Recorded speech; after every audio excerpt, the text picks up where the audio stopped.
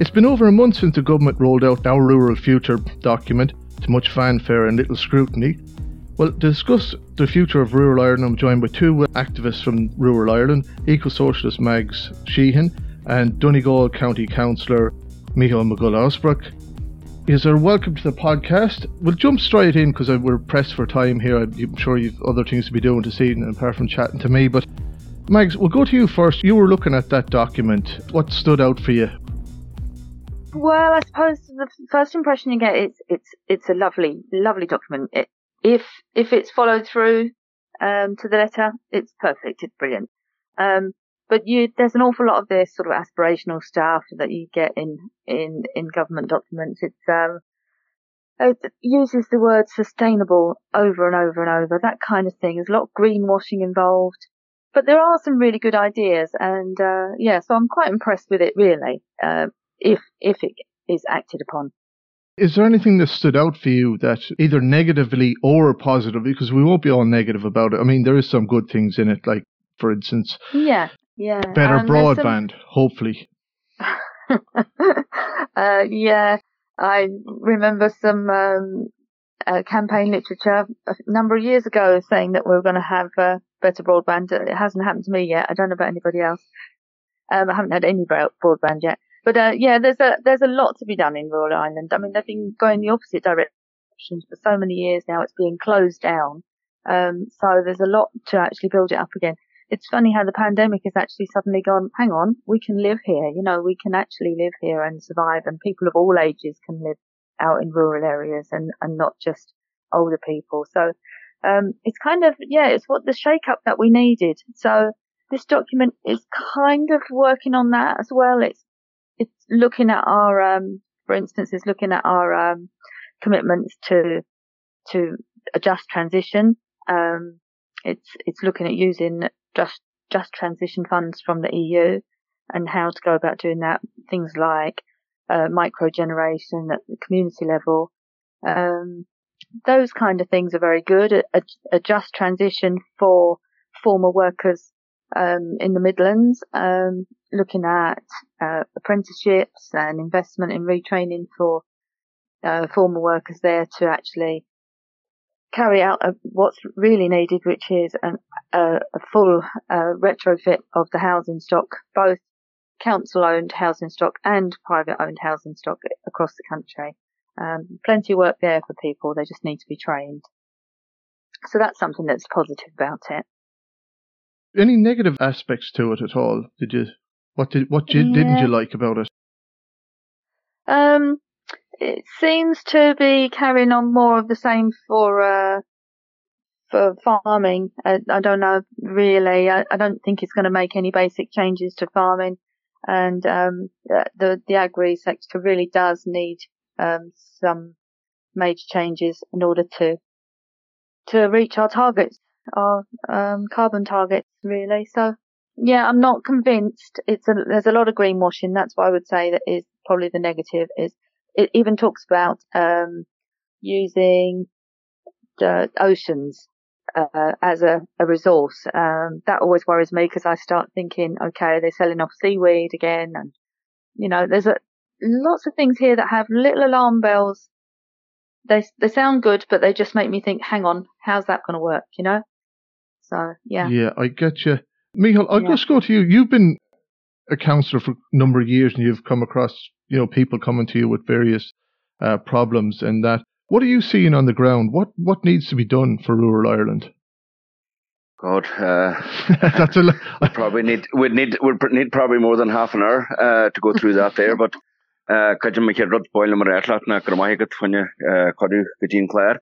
thanks for the invite to the programme. Look, there's so much. Where would you start, Mags? We're touching on quite a lot of stuff there, retrofitting.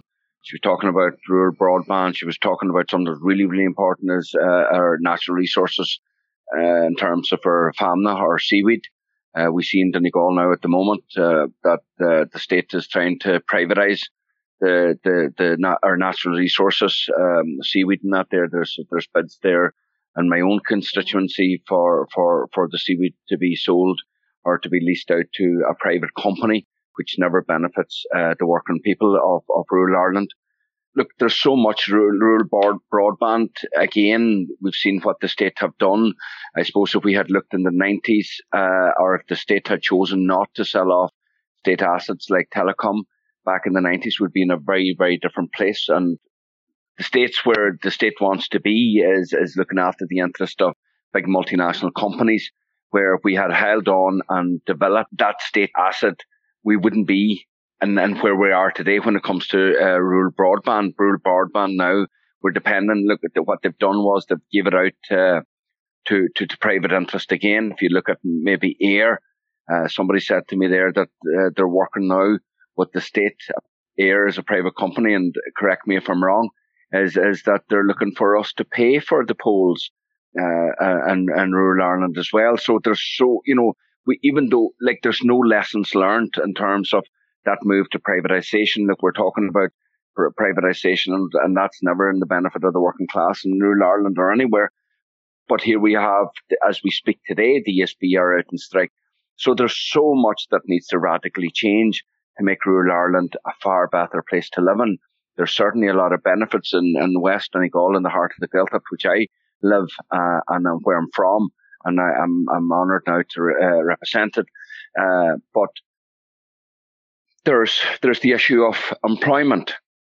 Unemployment is quite high in West Donegal. We have mass immigration. Most people who are employed at the moment are on minimum wage or slightly above it, not a living wage. And you can't sustain a community on minimum wage. Minimum wage, to me, to my understanding of it, is the least that somebody could survive on while they're working. But yet, most of the industry tend to just pay that. And that doesn't sustain our community.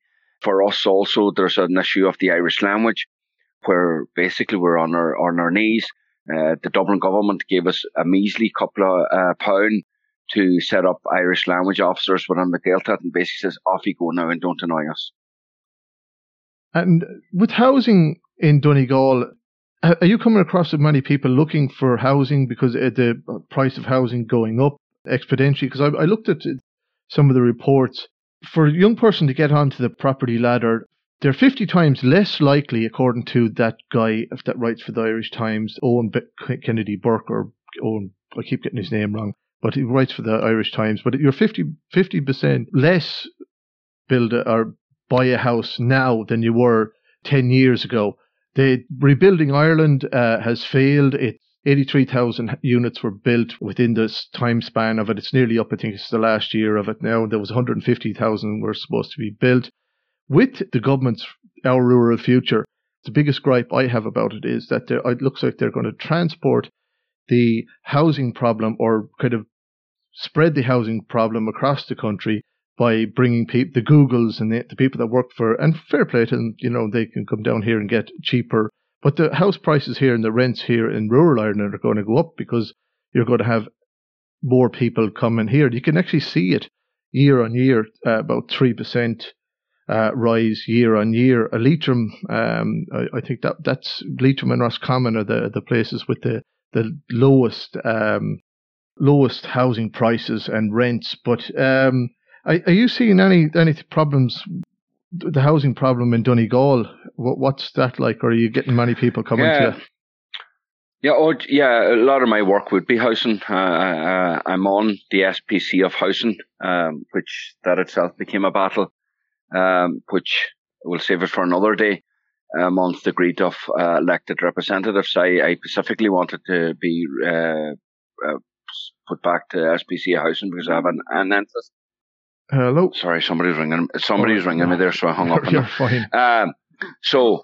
We've a massive problem in Donegal with housing, and the fact that the government in Dublin had failed to build adequate number of housing through the years, and when they took the Free State into the austerity that it took us to where we ended up back in 2007, 2008. Our councils stopped building council houses because they weren't being given the money. We then tend to look for turnkey housing, which again, it's privatisation or outsourcing in itself. houses being built bare minimum. I heard Mags mention earlier on about retrofitting. These houses weren't built so that people would have comfortable and fine homes to live in. They were built solely for profit and nothing else, pure greed. So there's huge issues like at the moment in Donegal. I've been looking at a lot of issues in terms of windows and doors and drafts and homes. Some of the houses not having insulation. These are council houses. And other issues. And we had hoped that this year we would have a sizable amount of finances to start working on estates and all the electoral areas, especially under the Green Party. We had kind of high hopes for that. And it aspired that we get 45 houses for the whole county. I think we have something like 8,000 houses in the county, and 45 houses are going to be retrofitted, and none of them in my own constituency. 45, right? And that itself that's not acceptable in any shape or form. And I know, Danny, you talked about how to make rural Ireland livable again in the sense of attracting people. It's a very, very broad and a very important discussion to have. But again, if we don't have proper homes to live in, if we don't have affordable homes, if people can't. Well, another big issue, I was talking to Radio on the Gaeltacht today in relation to this, and it's a big issue is Airbnb. Airbnb is causing a huge issue for us here in Donegal County Council, and I, as a part of that, had promoted tourism. I myself like to travel. I spend a lot of time in Brittany and the Basque Country and other countries like that there. And I welcome people of different cultural backgrounds coming to my community, need that be for long term or short term. But what's happening is that there's been a lot of eggs put into one basket for tourism.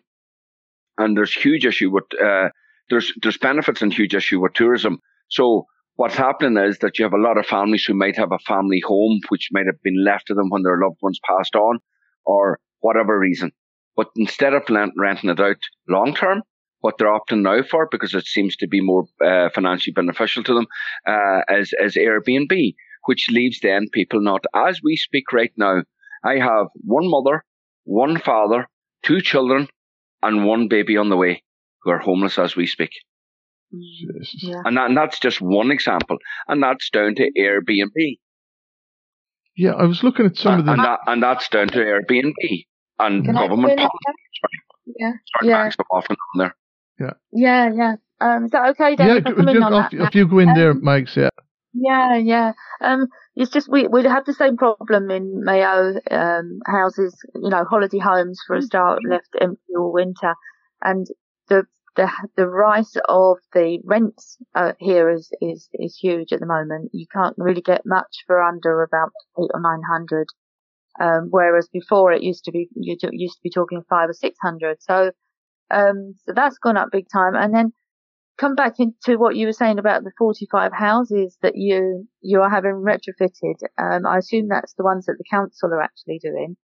But what seems to be the case is that the buck has been passed to the community groups, and now we have lots of different groups registered all over the country as sustainable energy communities.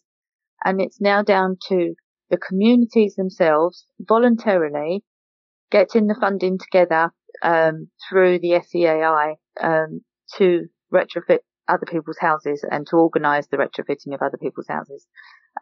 So it seems like they're using the community to do a lot of the work now. While we obviously would welcome things being community-led, they weren't given enough supports up until very recently. They weren't given enough supports for the community to get the work done themselves. And as you'd appreciate, for older people, for instance, they wouldn't have to pay for their homes to be retrofitted, but they don't necessarily know that, and they don't know where to go to get the work done.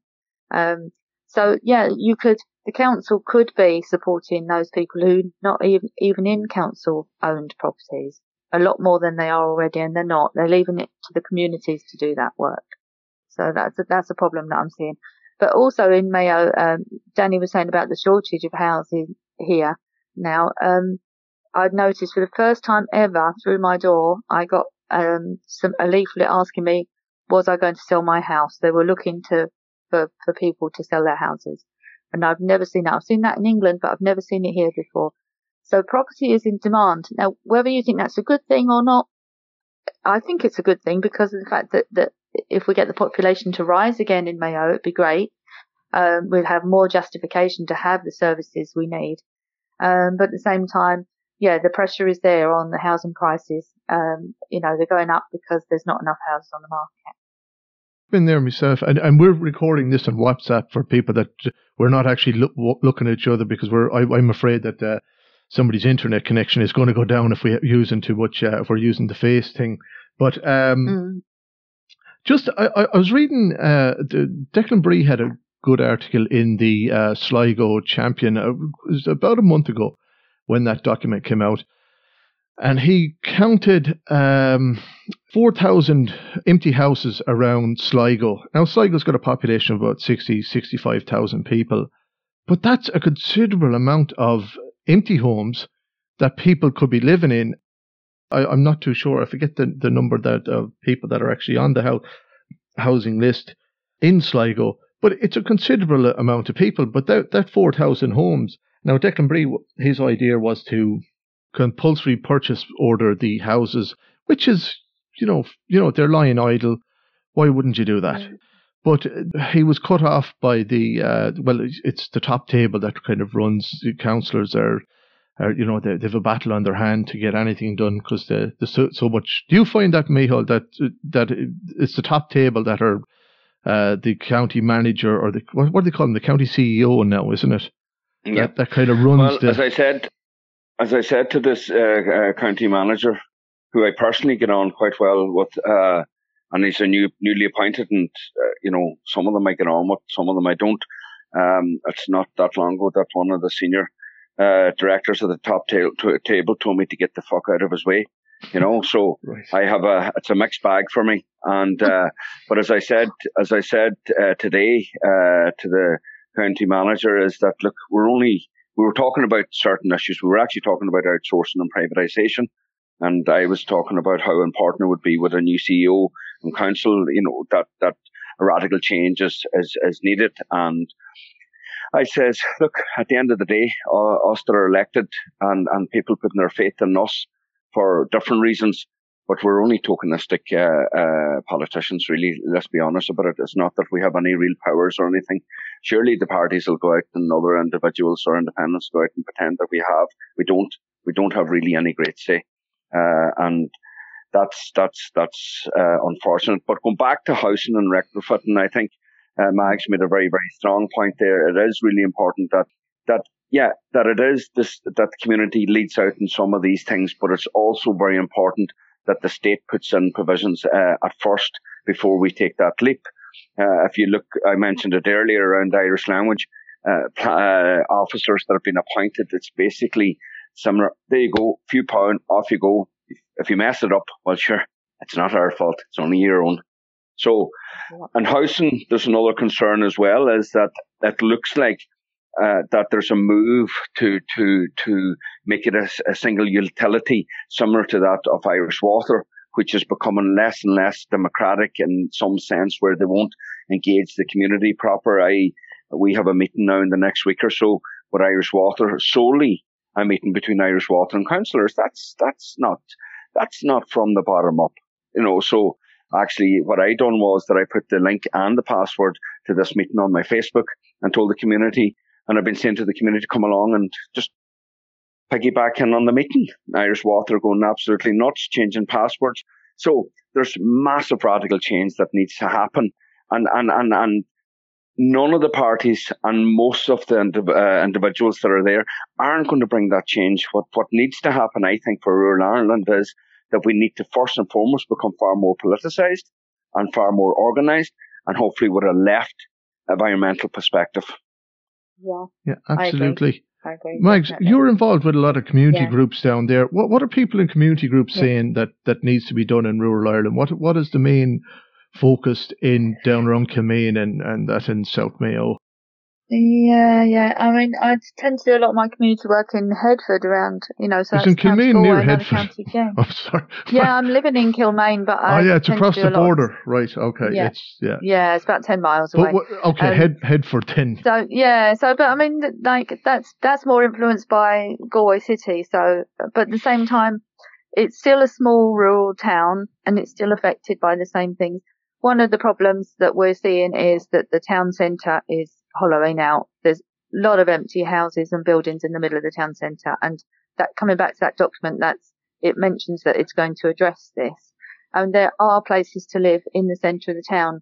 If they're done up, often they're just left empty because they're a business that's just not viable anymore. So they're just left empty. Things like old pubs and that, so that needs to be looked at. But also we need businesses back in the centre of town so that people come into them, not just park on the edge at the supermarkets. So, it's, to make it more lively. They're talking about hubs things now for working at home, which is great because it also means they should get faster broadband in the areas that really need it. And that, to some extent, that's been happening already anyway. But, we've had, like, during the pandemic, it's really not been, you can't really tell what it's going to be like when things return to normal in terms of working from home because there's been children at home having to be cared for and sick people, and so all different things going into the mix. So it'd be interesting now to see how it works in the next year or so, whether people are still working from home. I'd like to think that they will be to some extent, but I think the ideal thing would be the hubs in the towns so that people don't have to travel as far, but they still get the experience of going to an office, being sociable, getting out of the house. And because that's something that came up in conversations quite a lot, is the fact that when women been working from home, they're finding themselves doing the housework as normal and expected to give up their paid work in favour of doing the childcare and the housework. And it's putting them in a really bad position now. So that's something that's one to watch, really. Yeah, absolutely. That's like, you're working at home, so therefore you don't need a childminder because you're at home. But it's impossible, especially with small children, to actually do work and mind the child at the same time. Yeah, it is one to watch, right? But I wonder, has that come up much in I suppose it has come up a bit. I've heard it come up on occasion, but I wonder, is that been taken into account? Because childcare in Ireland, if you go to one of those after school or any of those, it's phenomenal money. It's it's basically it's a week's wages. Affordable. Yeah, it's a week. So maybe some of the conversation we need to be looking at. I'm listening there in terms of childminding because I'm lucky to be in a position where I would do a lot of the childminding and I'm not there, and I wouldn't change it for the world. But not everybody's in that position. So if we look at kind of some of the stuff that you've been saying there, Mag, and Danny, you there in terms, and I think one of the things that sprung to me there, Danny, was that you says the after school programs, and a lot of people are talking about after school programs to allow parents that time to get to work to 4 or 5 o'clock. But is that the society that we really want? Like, do we have to work 35, 40 hours a week? Do we have to do that? Question. Yeah. So are we that backward as a people that we can't organise society in a better way? Because really, at the end of the day, the more hours we work, it only benefits the capitalist classes. It doesn't necessarily benefit the workers, because if that was the case, most 99.9% of workers have worked hard all their lives, long hours, but yet that doesn't reflect into wages and savings in latter life. So we're not benefiting. We're, as workers and working class communities, we're not benefiting. Certainly not in rural Ireland and in the hearts of the Gaeltachts, which I live in and represent, because we are very much very low paid workers, and a handful of people end up getting profit because of the back of our labour.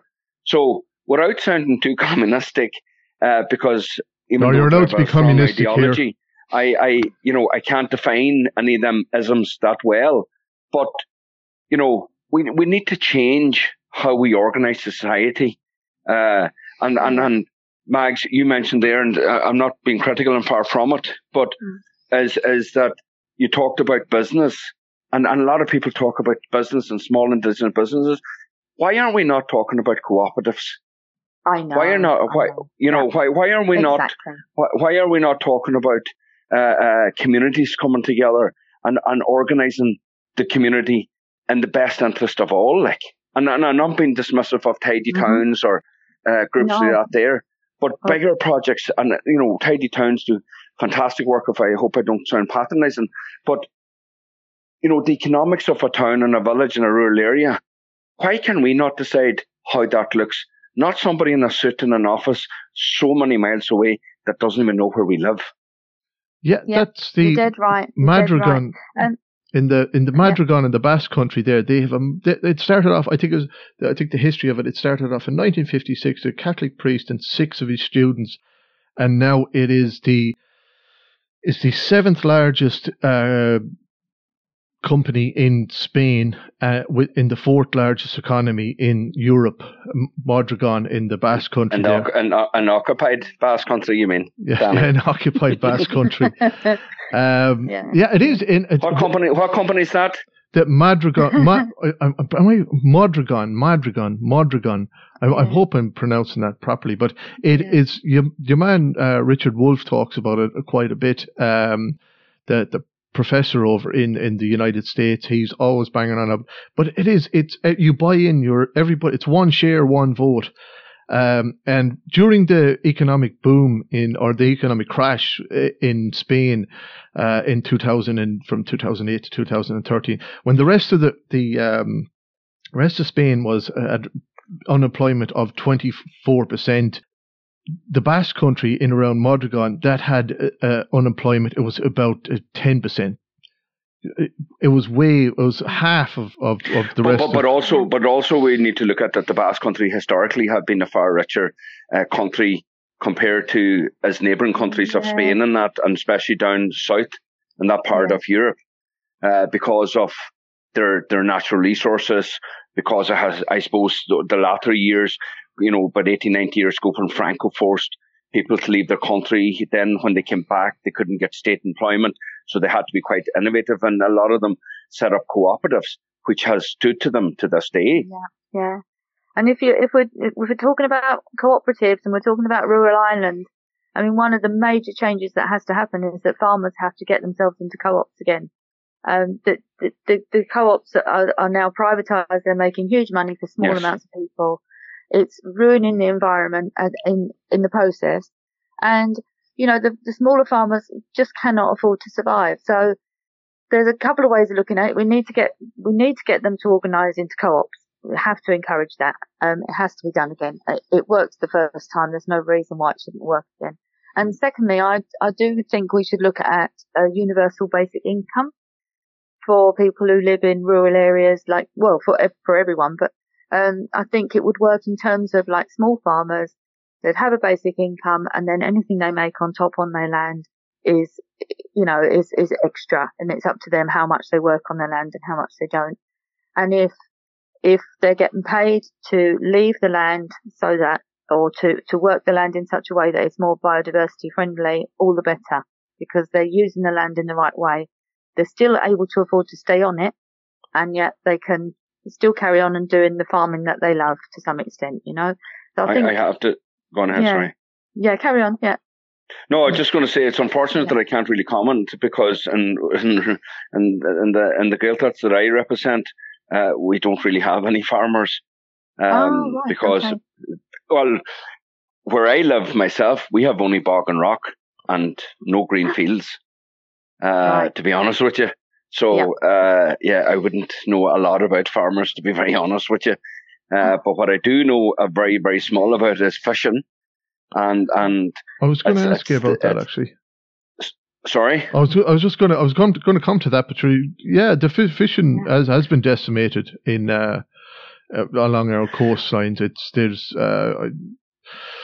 with the quotas Well, the and so fishing on. has been decimated, yeah, and has been failed since successive governments, especially since we've joined the EU, where the EU knew, as imperialist countries, they knew exactly the wealth that we didn't know we had.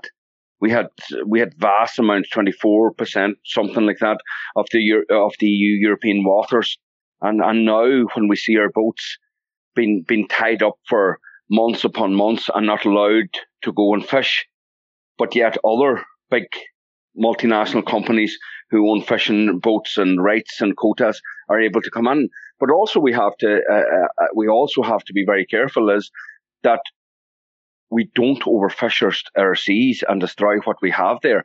I was heading into one of the islands because we were very lucky here. We have quite a lot of islands here, and I spend quite a lot of time on the islands. And I was going out the other day, I think last Thursday, and we were talking about lobsters and crabs, and we were talking about how when this individual was very young, that they had maybe about 50, 60, 70 pots that go out and they'd make it a living, and then they'd move on. Then they'd move on to somewhere else, or, maybe turf or potatoes or whatever they were doing. But was saying that it's overfished. Yeah. From the trawlers. And these giant trawlers are coming in and just wrecking everything. Yeah, absolutely destroying it. It would take years for those seabeds to recover. And you've got that, and then you've got the testing, the sonic booms and what have you, as affecting marine mammals. So, definitely needs to be looked at. I would love, very much so. I would love to see, I know we've got to support fishing fleets, but the smaller fishing fleets aren't doing the damage that those big ones are. There'd be enough fish if the smaller fishing fleets went out with some controls, obviously, but, they could make a living out of it. And again, to me, universal basic income has a role to play there, so that you're not relying on huge amounts of money to come in, from fishing when you can only fish at certain times of the year or what have you. But I just feel, there's a lot more supports we need to give fishermen, but it would be ideally, as an environmentalist, I would prefer to see huge areas of Irish water to be left as a sort of like a national park, the equivalent of a national park, so that they can recover for a certain amount of years. It worked in terms of the cod stock up in Canada, where they just had a moratorium on fish and cod for so many years, and the stocks recovered, so it could be done. Yeah. Well, we seem to have Well, we do have it here in salmon, like. Yeah. Yeah. But yeah, and again, so much work that needs to happen, and a lot of people talk about, I can't wait until it gets back to normal. Yeah. I don't want to go back to normal. Going back to normal is what left us where we're at today.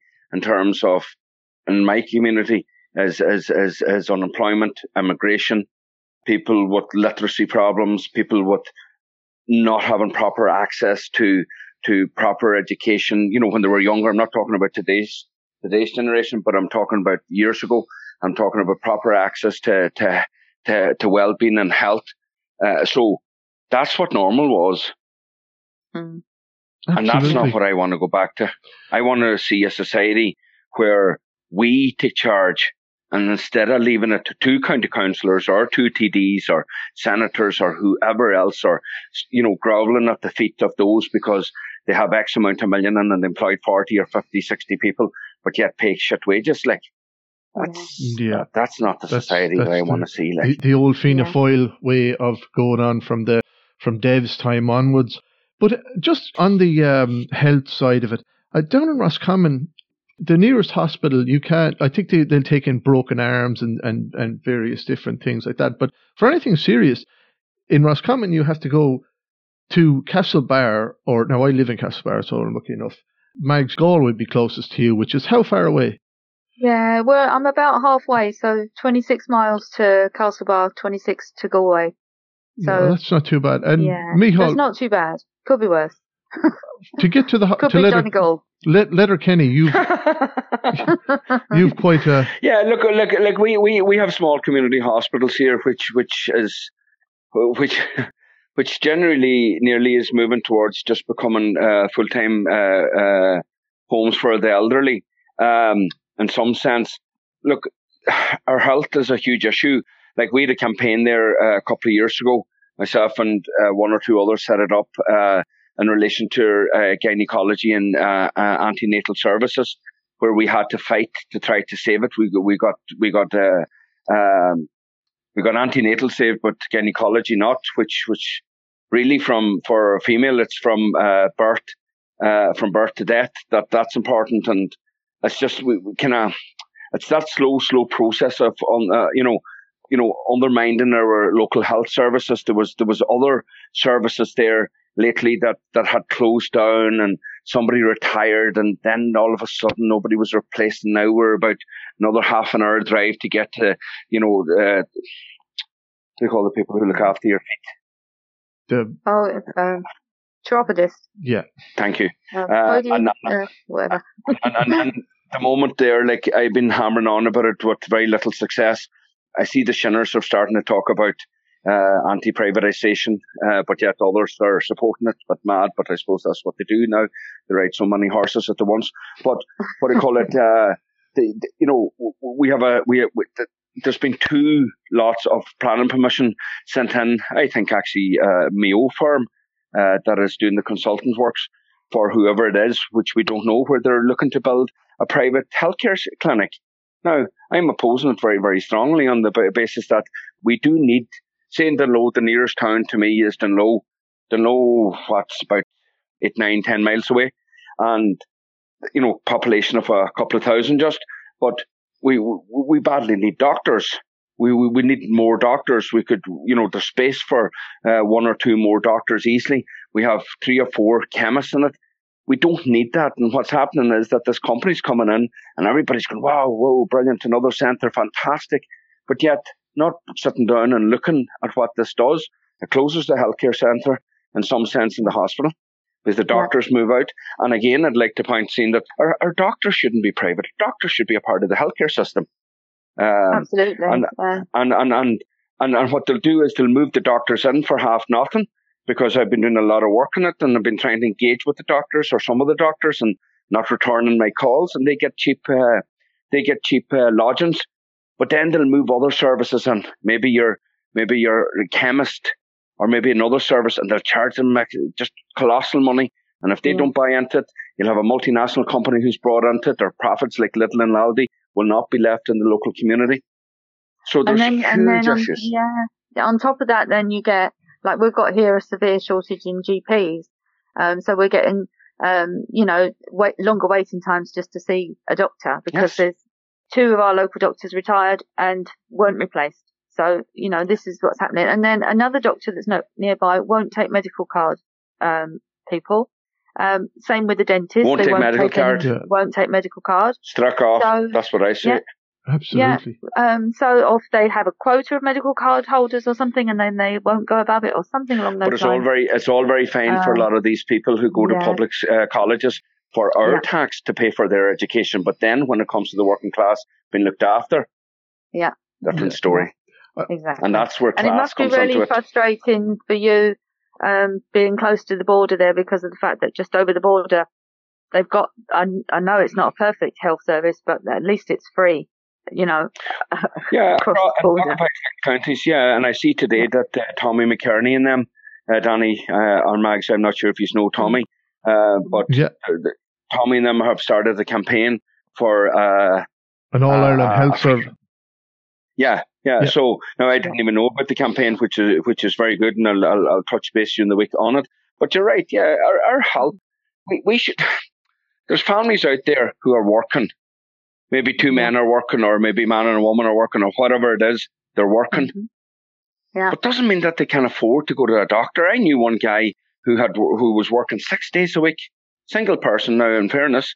But because of mortgage and, the cost of running the car and all that there, wouldn't go to a doctor because couldn't really afford it. I mean, I've known mums, and I've done it myself, where you have to gauge how ill your child is before you can pay 50 quid. I know it's changed since that children have got medical cards older, but it used to be the case that you go, is she sick enough to cost 50 quid when the budget is really low in the household, you know? Absolutely. That should never be the case. Should never be the case. No. And again, that's come back to the capitalist society where there's a handful of people on a different class from us who are deciding how society's organised. How can a handful of people decide how society's organised when the majority don't benefit? And you're right in terms of the doctor paying them 50 quid, and then the week later, it's no more better, another 50 quid, and then another 60 quid for your chemist, and all of a sudden you're taking in 400, 500 quid a week. That's 30% of it gone. And then if they're really, really sick, you see these fundraisers to send them to some other country to get treatment done in the other country. A few years ago there, Sinn Féin did put on I know I've slagged off Sinn Féin, but this was something good they done. They put on this talk about the Cuban medical system and how that's run. And for a country that's been under blockade for so long, they've more doctors than everybody. They actually sent doctors to Italy to deal with COVID. They've sent doctors over to Africa and stuff like that. They have a first-class medical system over there. And Sinn Féin at the time were kind of rolling out, this is how our medical system, now I think they've kind of... That's when they were using the convenience of the red flag. Yeah, well, yeah. Sorry. I slagged them off myself because, but credit where credit is due when they're doing, rolling out a talk like that. But people just can't seem to get their head around the idea. And if you bring up Cuba as well, it's always in a negative light.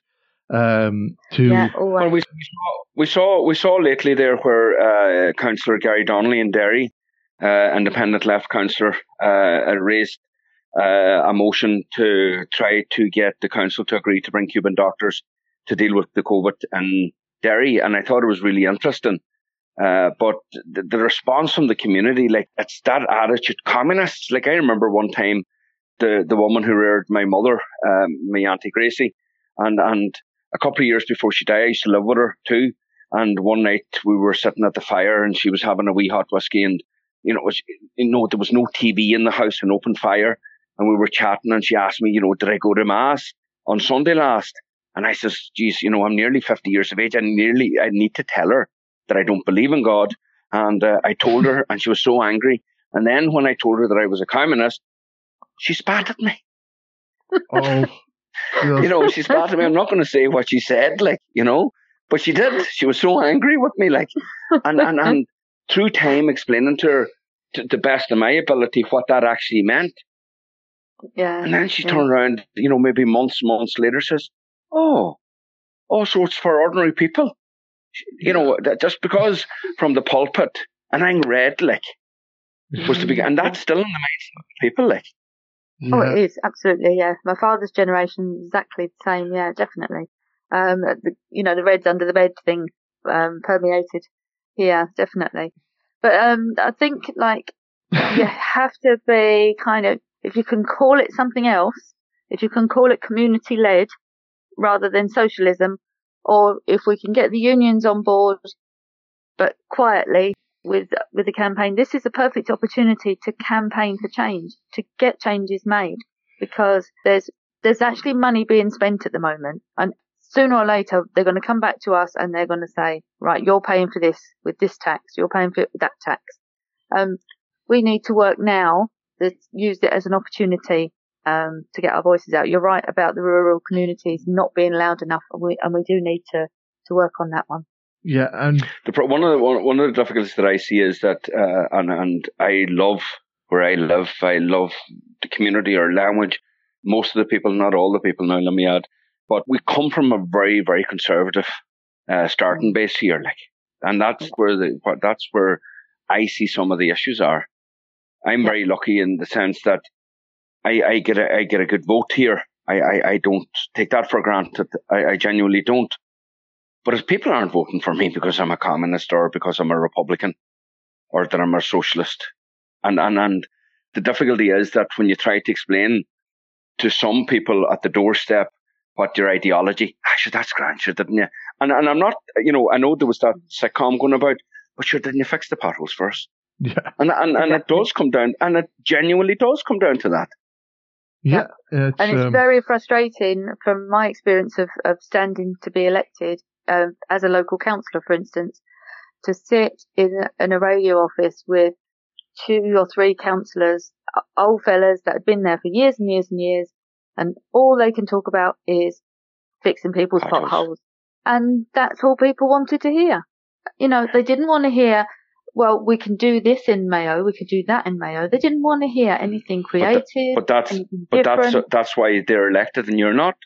Exactly. And that's the sad thing where you hold dear to your principles and ideology and that.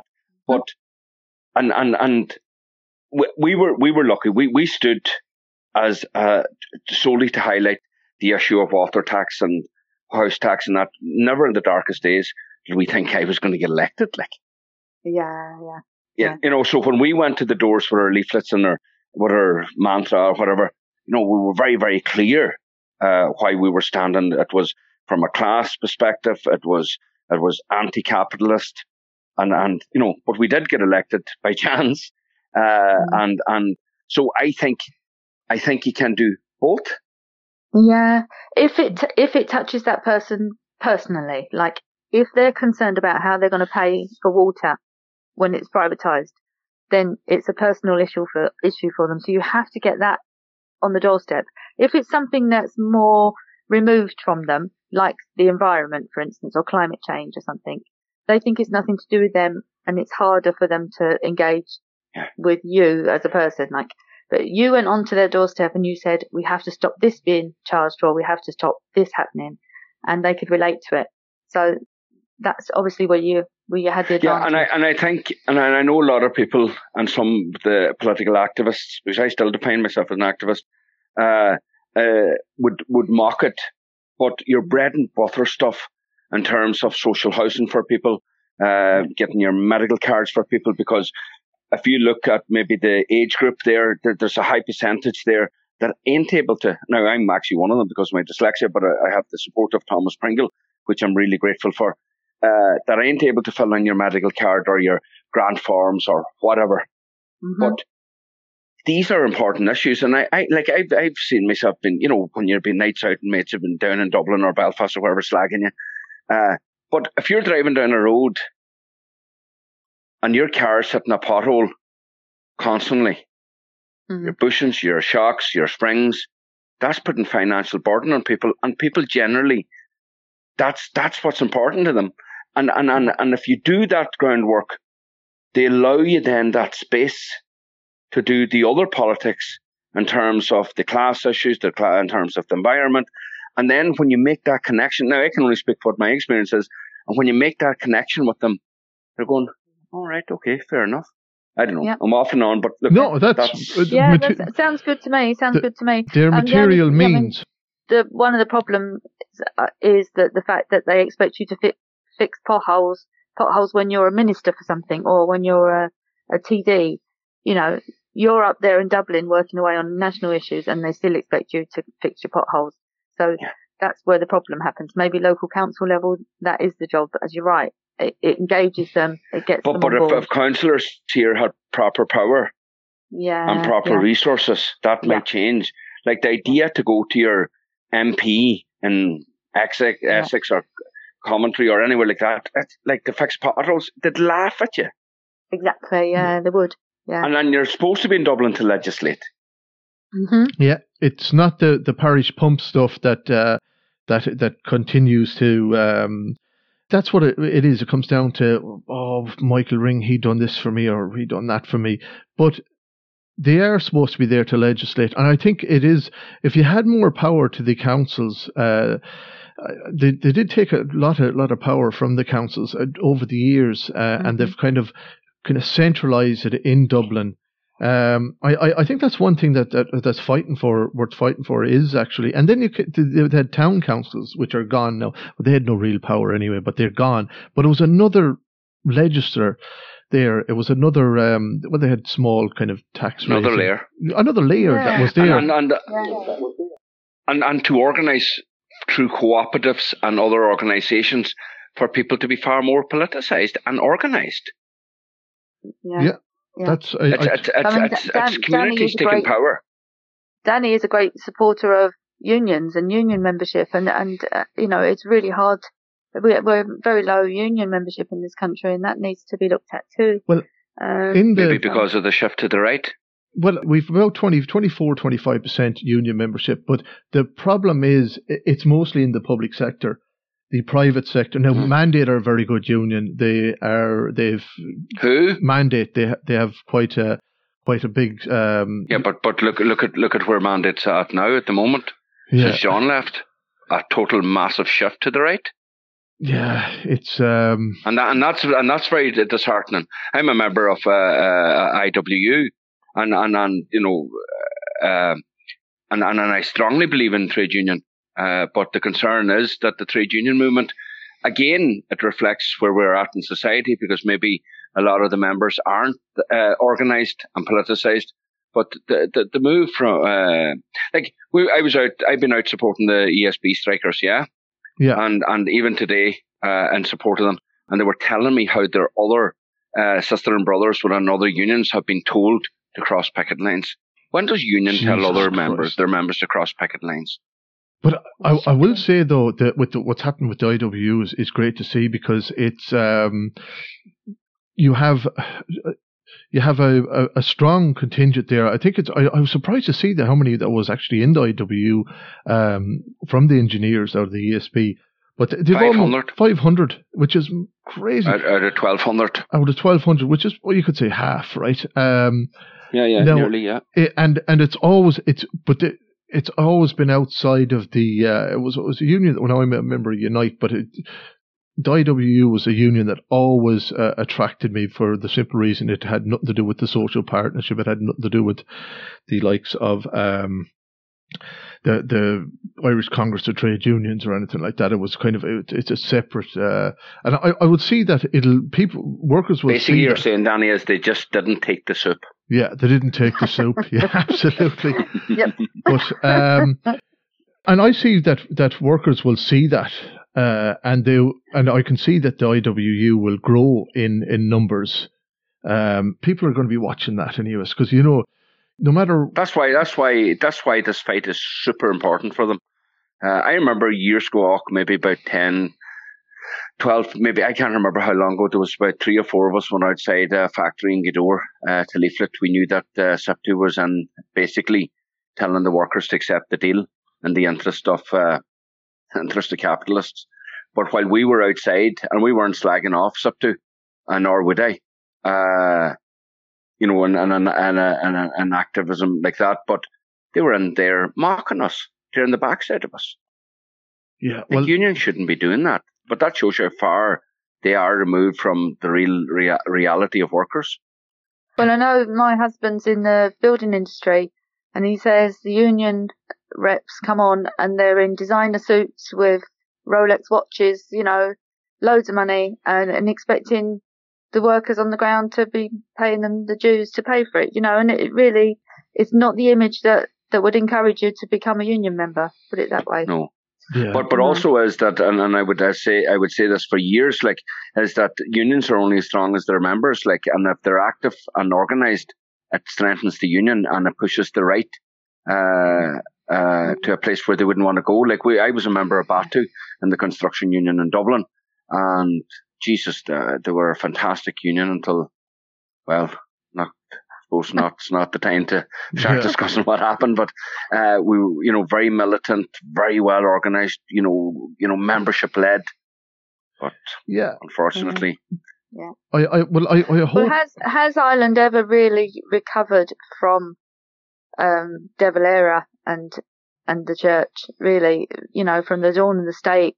The unions were out the window, really. Blasphemy on your behalf. I'm sorry, but since the revolutionary periods, no, we haven't. If we'd have had the revolution and they hadn't killed all of the left-wing people in the revolution, then we might have been a better place even now. But it's taken that long to recover, So, but we haven't recovered, and it's very difficult to recover when you have parts of of the country in the West living in a lot of poverty, underdevelopment, when you have 6 counties within the country still economically, politically and military occupied, because we still have prisoners, we still have division walls from sectarianism from Westminster. So there's so much when you have the inner cities of Dublin or Cork, people living in the cities but yet living in poverty. So there's so much to be changed. Absolutely. Yep, definitely. And we're actually coming to the end. We've nearly been chatting for about an hour, and I think we've covered quite a bit there. And I had a few things that I was going to cover, but you seem to just let the conversation flow, and you went and covered them all without even me prompting, which is great. That's great. Anyways, look, we'll leave it at that. Anyways, because I don't want to keep you anyways, because we've been here for an hour anyway. So, anyways, thanks very much. Well, that's the end of another episode. If you want to get in contact, it's radio.rebelunach@gmail.com. Tóga Buggy, Slán go Fóill.